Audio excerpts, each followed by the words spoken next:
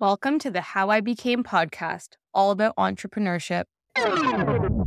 Erin, I am so excited to have you on the How I Became podcast today. Thank you so much for joining me. And I'm so excited to have an incredible female founder, the co-founder of Willful, and an online platform that makes it affordable, convenient, and easy for Canadians to create legal wills online. Erin, you're a mom of two, including what I think is a 4-month-old baby, but you'll correct me if I'm wrong. And with your husband, Kevin, you created Willful back in 2017 after learning firsthand how difficult it can be to manage arrangements after a loved one has passed away.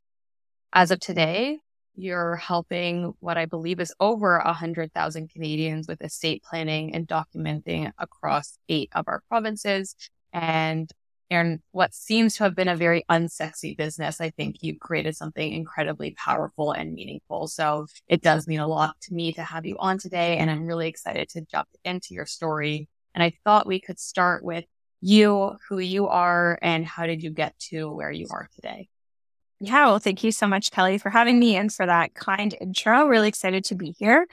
And yes, I do have a 4-month-old. She is my husband, Kevin's on parental leave right now. So thankfully, she's not joining the podcast because she can be quite distracting. But yeah, where to start? Well, I think I was always someone who knew what I wanted to do in life. I think some people struggle with that. And I always had a plan. My mom worked at Nortel, a big tech company that's no longer around. She was a marketing executive and she had gone to journalism school at Carleton and said, she really parlayed that into a communications and marketing career because it taught her how to be a strong communicator. And so that was my plan, go to Carleton journalism and then go into marketing or public relations or communications. And so I think up until I graduated school and had my first full-time job in public relations at a mid-sized agency, I was kind of on cruise control. I had achieved the plan. I had that journalism degree. I got the job in marketing. And then it was about a year into that. So in 2008, right around the time the financial crisis was happening, that I had to pause and think about what the trajectory of my career would look like. I had the opportunity to go join a startup as the second employee. And that kind of shook my world. I had always thought about myself as someone who, like my mom, would kind of climb the career ladder. And my ultimate dream in life would be making a 6-figure salary, having that corner office. But when presented with the opportunity to join a startup, I didn't have an entrepreneurial background. My parents weren't entrepreneurs. So it really was this kind of come to Jesus moment where I had to make that decision. Do I stay on the corporate path or do I do something a little bit more risky, a little bit unknown? And so I'm very grateful to my mom for giving me a great piece of advice at the time, which was, take the chance. Now's the time. You don't have mortgages. You don't have kids, which I very much now do. And the worst that happens is it doesn't work out and you go back and get a job, which you can easily do because you're smart. So yeah, that was kind of what put me on the path to where I am today, almost over 15 years ago. And I've worked in startups and with small businesses ever since. It's interesting because I think what I hear commonly is my parents were entrepreneurs or by choice or, immigrants and had to be entrepreneurs so that I just knew I was going to be an entrepreneur as part of who I am. So your story is very unique in that it was kind of down your journey already in your career, that entrepreneurial spirit kind of bit you. And I'm curious how you made that transition or how it felt to, go from I want to be a career person in the corporate world to an entrepreneur, because the mindset, I think, is quite different between the two. The mindset is very different. And I think ultimately inside of me, there was an entrepreneur. There was someone who was comfortable with risk and who's comfortable with change. I just didn't know that at the time. But entrepreneurship is contagious. I wasn't an entrepreneur until I was about 30. I just worked for entrepreneurs and worked with entrepreneurs. And honestly, it was just through osmosis. I just absorbed this mindset that they have around perseverance and, being open-minded and resourceful. Resourcefulness is something you need to have as a startup employee, but certainly as an entrepreneur to find a way to overcome obstacles and to work within limits. And so, yeah, I think it was just over years. And, I spent time as well on the founding team at BetaKid, the tech publication. And so my day in, day out was just interviewing entrepreneurs. And I think you can only hear the inspiring story of how someone encountered this problem and decided to build a solution before you say, well, I could do that. Why can't I encounter a problem and actually decide to solve it? And the first time that I really took that leap was not for Willful. It was for a small wine tour company that I built and sold with two friends called the County Wine Tours. And, I now live in Prince Edward County full time. At the time, my parents were just living here, and we would go to the wineries and we just saw how close together they all were in proximity.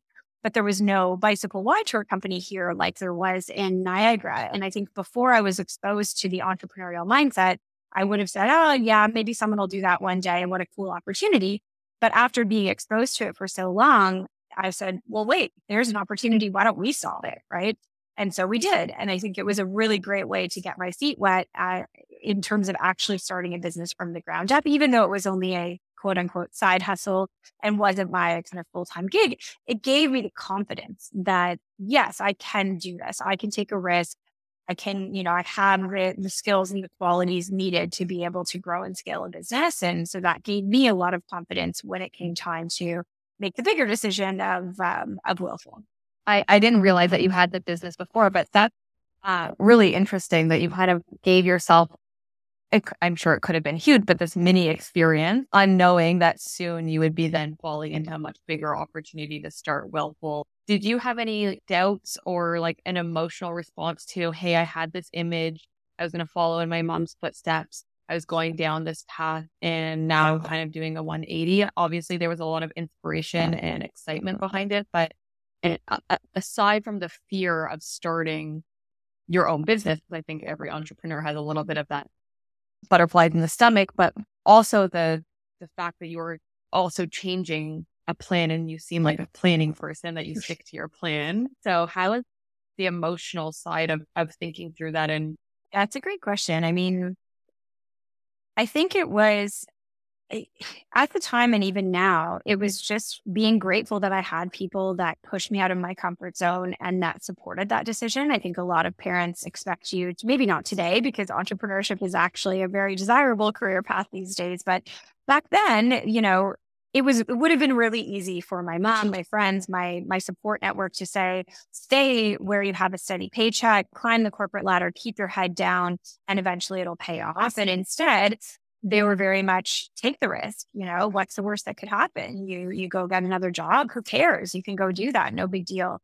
And so the emotion behind it I felt very uncomfortable. And frankly, I mean, I did and still do struggle with imposter syndrome, as everybody does, right? And I think it's very easy to look at someone and think, oh, wow, they're so self-assured. I look at entrepreneurs all the time where I'm like, wow, they have it all figured out, but they don't. Everyone beneath the surface is like that, the duck with the legs flailing, but that looks really, really calm above the surface, right? So I definitely struggled with imposter syndrome, going to work for a startup. Why me? Why would you trust me to be the second employee at your company? What if I screw this up? What if I'm, taking this capital that you've entrusted me with and I'm misusing it, or I don't prove to be worth my salary? But I think that experience also taught me a lot about the need to be confident in yourself. I'm a smart person. I'm not always going to have the answers. And I remember asking Sarah, my boss, an amazing entrepreneur and my mentor, I remember asking her why she hired me. You hired me to do social media. I don't think I had any experience, and I had zero startup experience. And she said something powerful that I still take with me to this day, which is I don't hire people for their LinkedIn resume. I hire people for resourcefulness. I care less at this stage of my company about whether you have all the answers and more about the attitude of being able to find answers and figure it out on your own. And that's something that's really stood with me as I've now hired my own teams. It's having people with the attitude of, I don't know everything, but I'm going to be resourceful enough to kind of figure it out. I want to talk about that a little bit as you've gone from employee to being an amazing leader. And it sounds like you had an amazing mentor and boss to help kickstart where you were headed, which sounds like a woman in leadership as well. I'd love to understand how you have felt as a woman starting your own business. Yeah, I mean, it's certainly a different life. being an entrepreneur, especially someone who owns a business with their spouse, and our household is entrepreneurial. It's not like one of us has a job at the government and a pension that we can rely on. We're both kind of betting our future on this company. I thought I would be, if you had asked me when I was 23, I would have told you that I would feel uncomfortable, but I had discovered that both Kevin and myself were quite comfortable with risk. We're quite comfortable with kind of sacrificing in order to build our dream. And particularly around having children, I thought being an entrepreneur would be a detriment. How am I going to be able to step away from this company? I'm so closely tied to it. I go above and beyond for this company every day.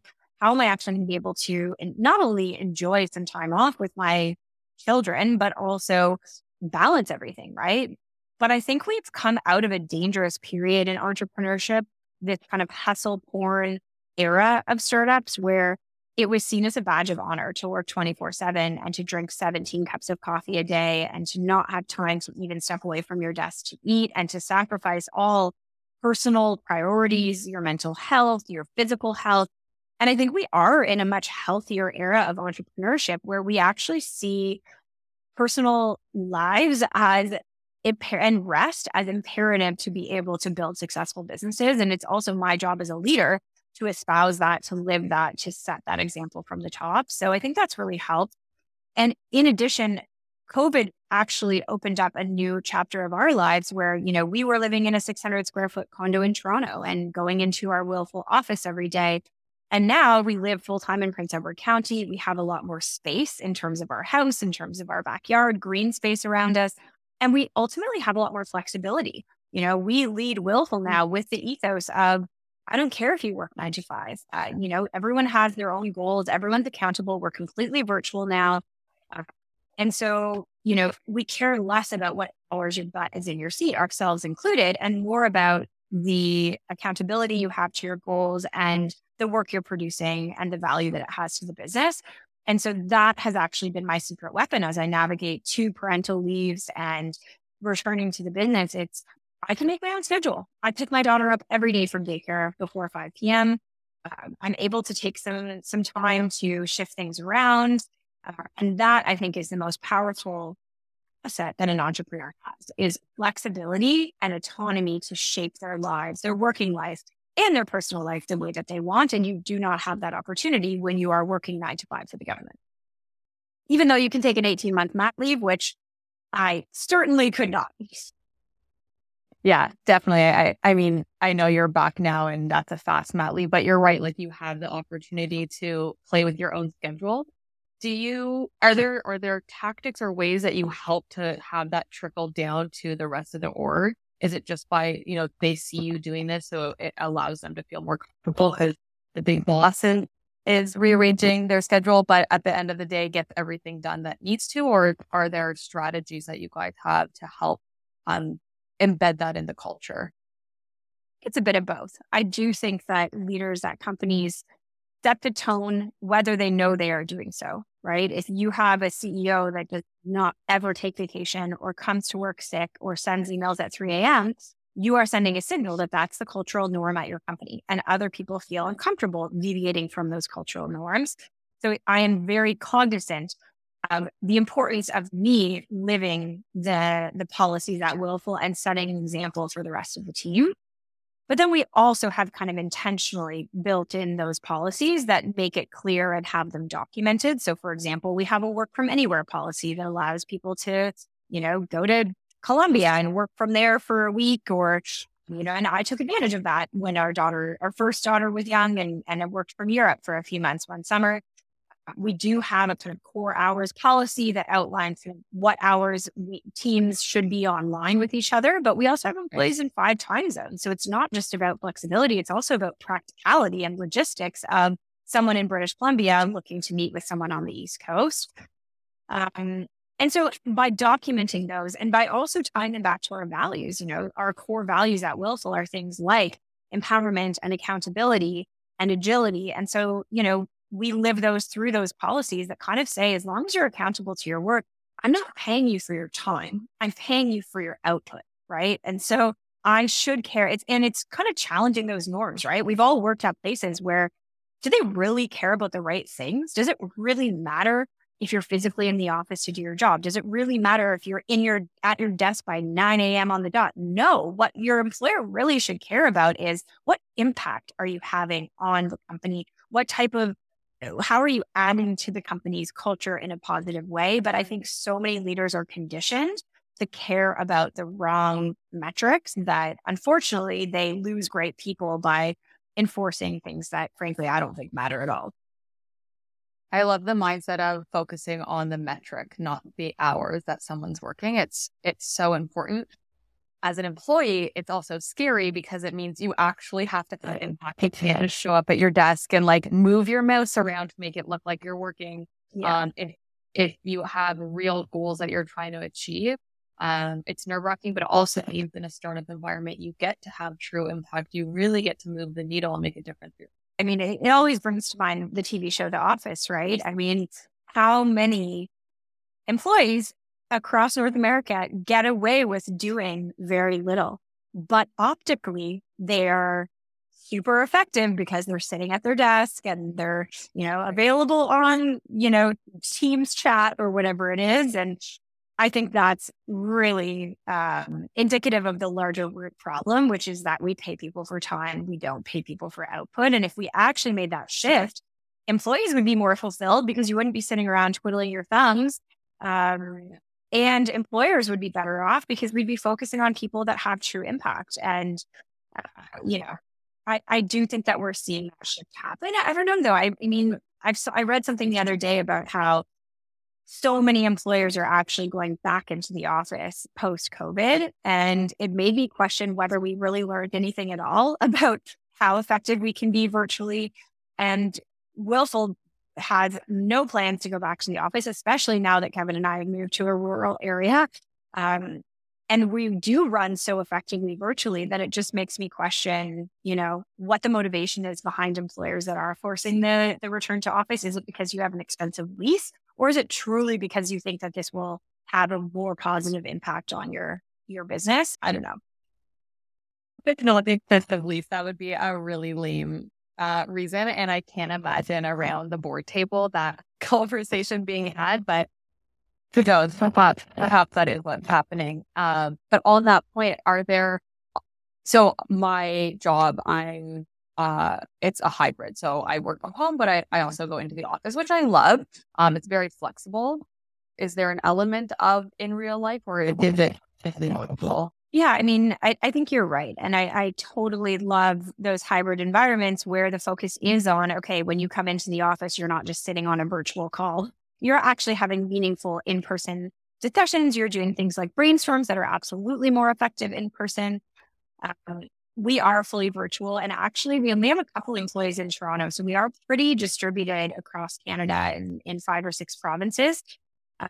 So we have invested in one in-person annual retreat, which we do every June. Last year it was in Cancun, Mexico.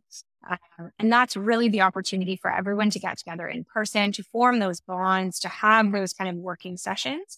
And then we have a mid-year virtual retreat in December, which is more about, obviously bringing the team together virtually because it's very expensive to bring the entire company somewhere because of how distributed we are.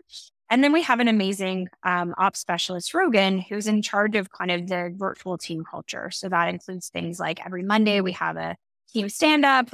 Every Friday we have a weekly wins where everyone shares a win from the week and we see a 5-minute demo from someone on a project they're working on. We do monthly town halls where every team presents on their kind of wins and challenges from the prior month. We do this Friday. We have a pet show and tell on Friday. Rogan's really great at kind of fostering those virtual connections as much as possible. But of course, there's an element that can't be solved virtually. So we also give teams budgets to meet up in person, on a cadence that makes sense.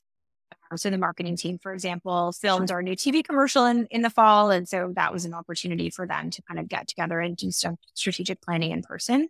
I don't know that we've solved that element of it, but I think it is working well for us. And ultimately, if you're someone that thrives in a virtual environment, you're going to gravitate towards something like Willful. If you're someone that needs to be in the office and have that structure and those in-person water cooler chats, it's just not going to be the right culture or place for you. And people, I think, will self-select towards one of those environments.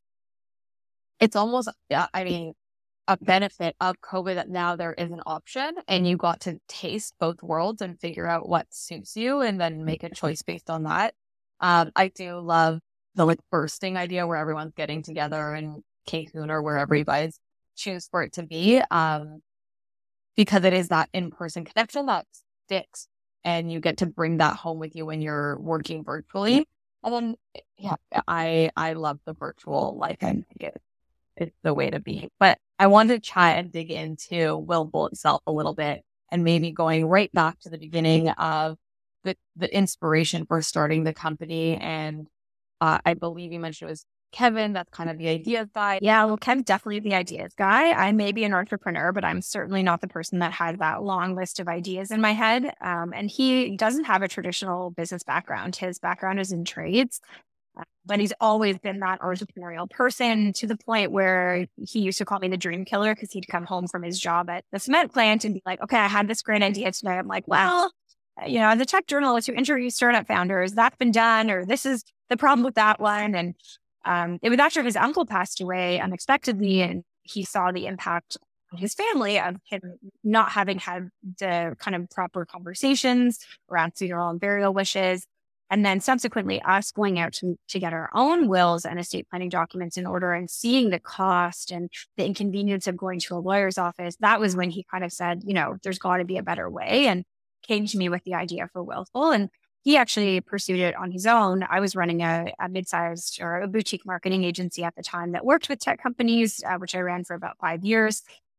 So I kind of said, great, quit your job, pursue this. I'll pay the bills. We don't have a mortgage. We don't have kids. Like, this is the time to do it.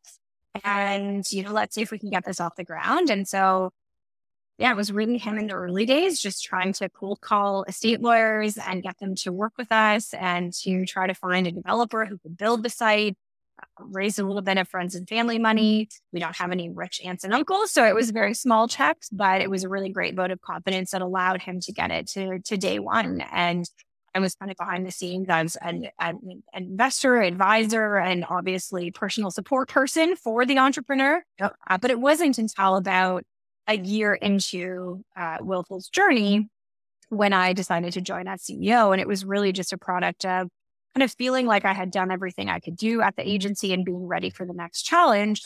And I had no intention of working with Kevin, joining Willful. Thought it was great, but just thought, better keep that arm's length. But when I actually made a list of all of the things that I loved in an opportunity, it was managing people, growing a brand from the ground up, focus on storytelling, something that was mission driven, that I felt good, that, I was doing something good for humanity. I could sleep at night instead of just, selling another trinket. And so Kev kind of looked at me and said, that Willful checks every single one of these boxes, right? And you should just come be CEO. So that was that. And yeah, that was almost 5 years ago. And I haven't looked back since. And it's been an incredible journey.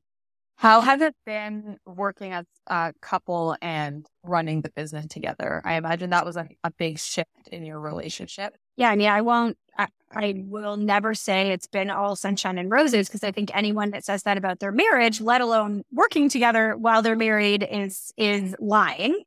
And Ken and I are very different. You kind of called it out earlier, Kelly. I am very type A. I'm very organized. I'm very productive in my personal and professional life.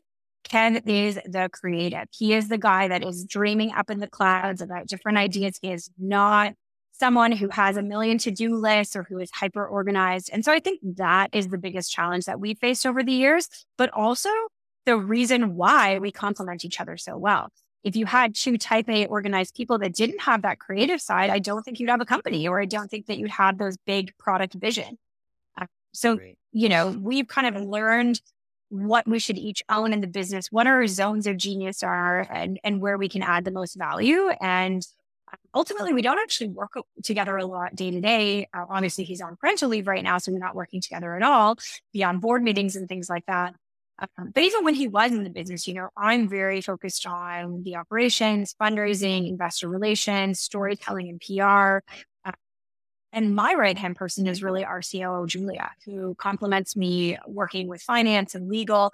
And Kev really has always been focused on more kind of the innovation aspect and kind of product development and market research and keeping an eye on what our peers are doing. So we didn't have a ton of crossover. What I will say is I love running a business with my spouse because I never have to explain who someone is at the end of the day when I'm telling a story. I never have to justify why I might have to open my laptop at 8 p.m. after the girls go to bed to finish something. And I love that we're both on this journey together. I frankly would never want to have any job in the future that Ken wasn't involved in because I love being able to share that aspect of our lives together. It's really special. I'm sure very unique and a lot of hard work, but it's amazing that you guys are still like growing. Your family seem to be very happy and having a lot of success with your business. I'm sure it's been an unbelievable journey. We could probably talk just a bit, but it's really nice to hear that has been a success story. Well, I won't lie. I mean, listen, it is like the duck analogy of the legs going, but if you saw the morning routine and the evening routine in our house, it's very chaotic. But I would say we're incredibly happy. We're incredibly in love. And we're also, I think we have learned how to coexist in the business and work together effectively over the years. Yeah, and it's worth it. My husband and I, we were just dating at the time. We started an apparel business together. Nothing came of it, but it was really in our relationship. And it was incredibly difficult, but it taught us so much about our relationship. And I feel like it just cemented us because we learned how we work in every facet of our lives, and it just made everything click. So I know the fights and the frustration that can come of it, but also how amazing at the end of the day is to see something that you're building together, both family and business. So special. I did want to talk about Dragon's Den and hear about your experience bringing the idea to Dragon's Den with Michelle Romanon, how you guys got there, how you felt about it, and what happened post Dragon's Den. Yeah, I mean, such a fun chapter. I was, I think 4 or 5 months pregnant with our first daughter, Emmy, at the time. And, we always get the question, were you super nervous going into the den? And listen, I'm someone who I love Shark Tank. I love Dragon's Den. I listen to the podcast Pitch all the time religiously. I love hearing entrepreneurs pitch their business. And I'm also a professional public speaker. So yes, I had a leg up in that I'm very comfortable presenting. But I think the biggest takeaway that I've had from my public speaking side of my career is the importance of preparation. And so we really looked at that Dragon's Den opportunity as we need to be so over prepared when we go into the room that we could probably deliver our pitch while asleep. And so that's the approach we took. So when we walked into the room, I would actually say I was way less nervous going on Dragon's Den than I was getting up in front of some of the crowds that I've spoken in front of, simply because we would, be walking around Prince Edward County, practicing our pitch back and forth. We drafted the 50 questions that we knew we'd get asked by them or could be asked because we'd watched the show for years and we had our answers practiced multiple times. We did mock segments in front of our friends that we asked to be Kevin O'Leary and to challenge us and in front of the company. So when we actually walked into the room, there was no question that we were asked that we hadn't anticipated. And I felt like we were really prepared going into that. Is it still nerve-wracking when the lights are on you? Absolutely. But we knew that we were going in as prepared as we could be. And I think that came off in the segment. We had answers to everything. We felt confident in our communications. And ultimately we were able to score a deal with Michelle, which, the question is always, did she actually invest? And I know a lot of those deals fall apart. I know sometimes people go on the show just for publicity. We were actually fundraising. We did want money. And so, yes, Michelle is an investor. She is a very busy person. She is certainly not active in the business all the time, but she's someone that if I text her and say, can you do this? She always does it. She's always keeping us top of mind and pinging us to say, hey, I saw this thing. Do you want an introduction? So yeah, it was such a positive experience. Very true to TV. I hate when I read those articles about, The Bachelor that are like, it's all fake. It was very, very much what you see on TV. except the filming experience in the den is more like 45 minutes because, they edit it down to be 8-10 minutes. Of course. But otherwise, very, very positive experience. And they actually, the following year, did a Where Are They Now segment with us, where they came to our company retreat in person, filmed us at home with our daughter. And it was really cool to see, okay, 12 months after the den, where are they? It's a huge accomplishment in itself. It's also really nice, I'm sure, for the two of you, when you do, to look back on the experience and have a checkpoint 1 year later to actually see the progress. Because I think so many entrepreneurs forget to look back at how far they've come because you're always looking forward. But that kind of forces you to be like, yeah, we've come a really far way and we've done a lot with the opportunity we were given. But I am curious, from that initial raise that you guys did, what that investment went into and how that helped grow the company. Yeah, I mean, I think you really have this choice when you're building a business. Do you want to bootstrap, aka do you want to not take external funding? Do you want to fund through revenue, or maybe grow more slowly, but own 100% of the pie? Or do you want to go the external investment route where you're giving up a chunk of your company in exchange for capital that can help to fuel the growth faster? And we chose the latter, to take investment both from friends and family in the early days. But since then, we've raised pretty much every type of investment you could think of, from angel investment to venture capital, government grants, and even funding from institutions like Baycrest Hospital. So yeah, that in and of, we could talk about that for hours on a different episode, but that is definitely the most challenging part of growing a business, is how do you fund it? And if you're funding through revenue, that's hard, just in a different way than going out and knocking on investor doors and getting beaten down with no's over time. You get a very thick skin. And realistically, I mean, in our business, we really only spend money because we're a software business. We don't have the cost of physical goods. We don't have to pay for a factory or manufacturing or an office space. So for us, our biggest expenditures are people, the team, and then kind of marketing, because we're direct to consumer. And so we do need to get in front of large audiences. And so that's really what all of our investment dollars have gone into over the years, is hiring people so we can build out our product and improve it over time, and hire great marketing people and customer service reps and software engineers. And then also kind of advertising and promotion spend. So as I mentioned, we run TV commercials. We do a lot of, paid marketing, but we also invest a lot in content marketing and PR and other channels. As you invest in the marketing and bringing these things to life, I'm curious about the consumer side of it, and any stories that have kind of moved you or inspired you that continue to push, your motivation forward. I know I've heard from all entrepreneurs that, the motivation side is very difficult because you just have to keep grinding every day, even with the breaks, and, making time for yourself is still a grind. So are there stories or things that give you a bit of motivation or inspiration on the harder days? Yeah, I mean, I think at the core, to be an entrepreneur, you have to be in love with the problem you're solving. Because if you're not, and I know that sounds cliche and people always say that, but it's true. If you're not passionate about what you're doing, you're never going to make it as an entrepreneur, which is why, we've had copycats over the years, or other people that thought, oh, I could sell wills online. And it always, to me, goes back to, great, let them. Execution is everything when you're an entrepreneur. And a huge part of that is how passionate you are about the problem you're solving. And I always say this, internally, externally, like, I don't have a next job. I'm not on the career ladder. Willful is my life, right? Other than Willful, my family is the most important thing in my life, but I live and breathe this company. And I think it goes back to, for us, the value of purpose. Like I said, we truly feel, and based on the personal experience we had with Kevin's uncle, we feel like our product helps people. Having a will, every time someone buys our product and creates their will, they are relieving burden on their family. They are making a tough time easier. They are thinking about and having discussions about their end of life wishes, which is so important.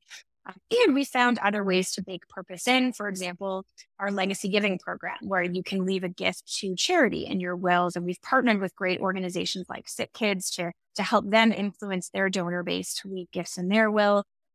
And then we've also committed 1% of the company's equity to Sick Kids Hospital through the Upside Foundation, which is an amazing organization. So yeah, I feel like on a few different levels, I feel like there's a bigger mission. There's a great purpose behind the company. Uh, and then also we're just very passionate about the space. And so that keeps us going. Doesn't mean I don't have a glass of wine after a very hard day or have those days where I'm like, wouldn't it be nice to work for Dunder Mifflin and to literally just push paper around my desk all day? But those days are very few and far between. And we have a joke at our leadership team.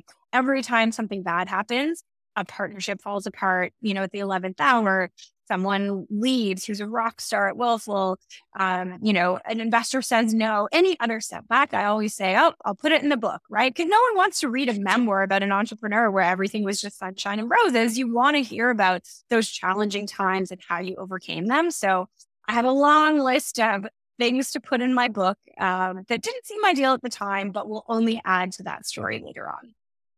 Well, I'm going to read that book one day and see where, it's all the no's. I think that ultimately get us the yes that made all the difference and made sense. Yeah. But one of the things I was curious about is, and I kind of touched on it in the beginning, but your leadership style or the culture of the company and how that has evolved. Yeah. I mean, I think when I was running my agency, I learned through that experience, right? I am a very empathetic person and I bring that empathy into my leadership style. I genuinely care about the people that work for me. I want to know about their personal lives. I am not someone who can just join a meeting and get into it. I need to hear about your weekend, your cat, your new house before I can get any work done. I'm just that person who really wants to get the joy out of building personal relationships. And that's why we'll hold also 20 people, not 200 people.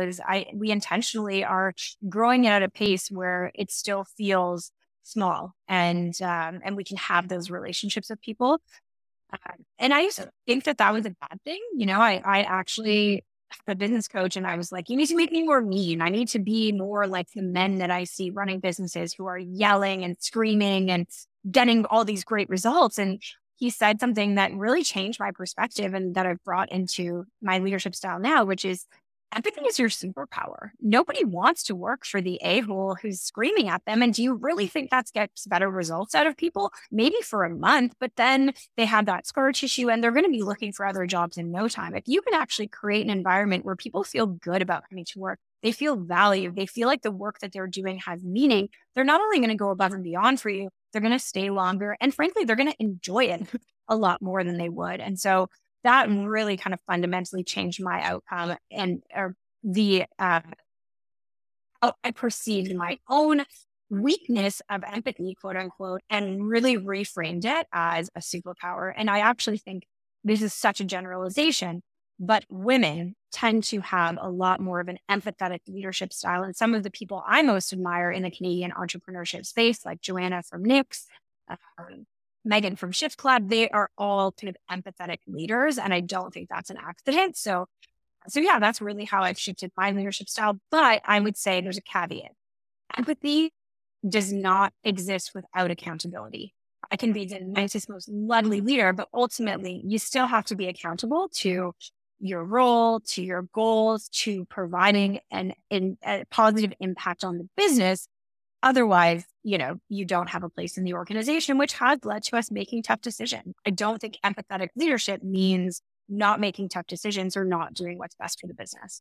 Yeah, empathy, not weakness. It doesn't mean you have to let people walk all over you. You still have to make strategic business choices and put the business first, but you're not constantly screaming down on people and making them feel small. To your point, I think having paying for people's impact, not their time, feeds into that as well. I don't know that you need to discipline people if focus impact, not having them at their desk all day because they want to showcase their work and make a meaningful difference.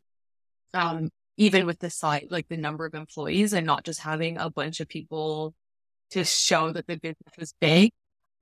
It's not really a metric that is a success anymore. In another episode, someone was saying when they first started the business or started in the startup world, his mindset of what does success look like was how much money did you raise from VC? How many people do you have on your team? And there was one other, I can't remember what it is now, but and then once you start the business and you start growing, you realize those are not the metrics that you should be focusing on. There's so many better indicators of what success is, but and maybe this is shifting in the entrepreneur world. Yeah, that resonates so much. I mean, I couldn't have said it better myself. I think a lot of it is the tech media and depictions of entrepreneurship in pop culture and just these truisms that used to exist. You don't have to care about being profitable. You know, the number of people that you have on your team is an indicator of success. I definitely subscribe to those things. And as a journalist, I think I perpetuated those beliefs by covering funding rounds and talking about companies that were hiring faster versus shining a spotlight on that really great, profitable bootstrap business over there that actually is a better business than the one that just loses a lot of money and just scales for no reason, right? And spends VC dollars. And actually, the most recent financial downturn was very indicative of that. You saw a lot of those big, well-capitalized businesses that were those VC rocket ships struggle because they weren't running profitable businesses and they couldn't raise more capital to cover that burn rate on an ongoing basis versus companies that are more focused on profitability as a key metric who were able to kind of weather that storm. So it's definitely changed our mindset around what success looks like. And when we look at our long-term growth, it is more focused on profitability and stability and, you know, growing more slowly and rejecting some of those tech bro metrics that I think dominated the news cycle for, you know, the early 2010s. Like the long-term sustainable growth instead of the growth hacking. I wanted to touch like future facing and maybe the industry, but also Willful itself. What excites you the most? The biggest thing I'm excited about is seeing wills go digital. Right now, in every province except British Columbia, you have to print a will on paper and sign it with a pen in order for it to be legally valid, which is completely antiquated and doesn't reflect the ability to buy a house online and do any number of other high value transactions or legal contracts online. So I'm very hopeful that the legislation will change in other provinces and that Willful will essentially be able to own that end-to-end process from helping you generate your documents to helping you execute them and ultimately helping you store not just your will, but other estate planning documents. So that's kind of, and then I'm also really excited about the potential for AI to impact what we're doing. You know, I think some people probably look at AI and think, how does this threaten my business? And I look at it and say, what is the opportunity here? Can we use an AI assistant to help you to help understand your personal situation and recommend clauses that should be in your will? You know, can we use AI to generate, you know, certain estate planning documents instead of using our existing software structure? So I think there's a lot of excitement around that. And then just personally, I mean, I'm really excited to be a mom and to see my girls grow up and to run a business that allows me to be present for them as well as present in the business and to kind of continue to be a champion for entrepreneurs starting families, work-life balance, being able to have rest and vacations while also running a really successful, profitable business and kind of continuing to speak out against those tech bro policies and mindsets that I think are very poisonous. Totally. And it's as you talk about being a mom and obviously how important that is to you, it's also amazing for your daughters to grow up seeing their mom and dad working together, but like kick-ass boss mom leading a business and still while growing a company, having time for them and being present for them is special. And I know probably in our generation, parents who had those big careers weren't around as much. And it's really special to see that you can have the best of both worlds.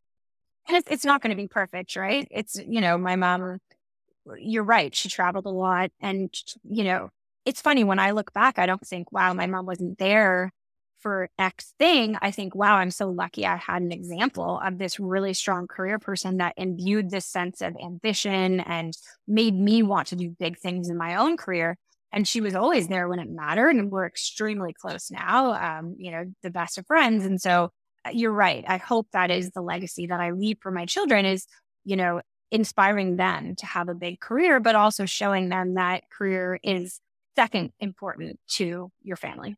when I think about my own family, while dad might be working a lot, it was when you're present, are you present? Are you really there? And that makes a world of difference. But hopefully with where things are going with work-life balance, it allows more opportunity for those meaningful moments. But I like the point about inspiring them as well to see family number one, and also look at this incredible company that we're building or have built. Well, maybe they'll be my next software engineer. Who knows? Exactly. Totally.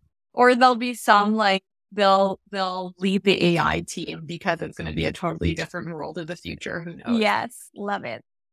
So in the wrap up, 2 questions. What are some of the myths that you were told when you first started or as an entrepreneur that you want to dispel for future founders? Really good question. I mean, I think one of the myths was that it's detrimental to work with your spouse. I think there's a perception that actually, you should keep your co-founder arm's length. It should be some stranger you met at a business school. And I definitely reject that and have had a really positive experience, and actually think it's better for the business that we're so closely tied together. And then I think another myth is just that you have to go to business school to launch a business. I've never done my MBA. I do not plan to. And I think the best education in the world, bar none, over university, over anything else, is starting a business and just doing it and going through the motions. So I think those are 2 myths. Those are very strong ones. I appreciate those ones. Last question. Probably the most difficult question of them all. But as you know, my podcast is called How I Became. And the idea is that it's how I became fill in the blank, whatever you're becoming as a founder, as a mom, as an entrepreneur. So if you were to name your episode How I Became, what would you call this episode? I guess, how I became an accidental entrepreneur, right? This idea of having this plan for my life and deviating from that and falling into this other wonderful path. I think about it like that movie Sliding Doors with Gwyneth Paltrow, where she, goes through this sliding door and has this parallel version of her life. I see this other version of me that's sitting in that big PR agency corner office, and she could also be happy, but I'm so glad that this is the version of my life that I'm living, and that it turned out not the way that I thought it would. That's incredible. Thank you so much, Erin, for coming on the podcast today. Congrats on growing such an amazing company that is making a difference for so many Canadians. Congrats on your new baby and your family. The commercial that you guys just created and everything in between, really special what you're doing. And it's nice to see another female being a really great leader and another individual for young entrepreneurs to look up to. So I thank you so much for coming on the podcast today and sharing your story. Well, thank you for being a great interviewer, for taking the time to speak with me, and for shining a spotlight on people across all industries who are making a difference. How I Became, a BloomX podcast, is hosted by Kelly Yafet and does not constitute a recommendation for any organization, product, or service. For more How I Became content, subscribe where you get your podcasts and visit bloomx.io to join us on Discord.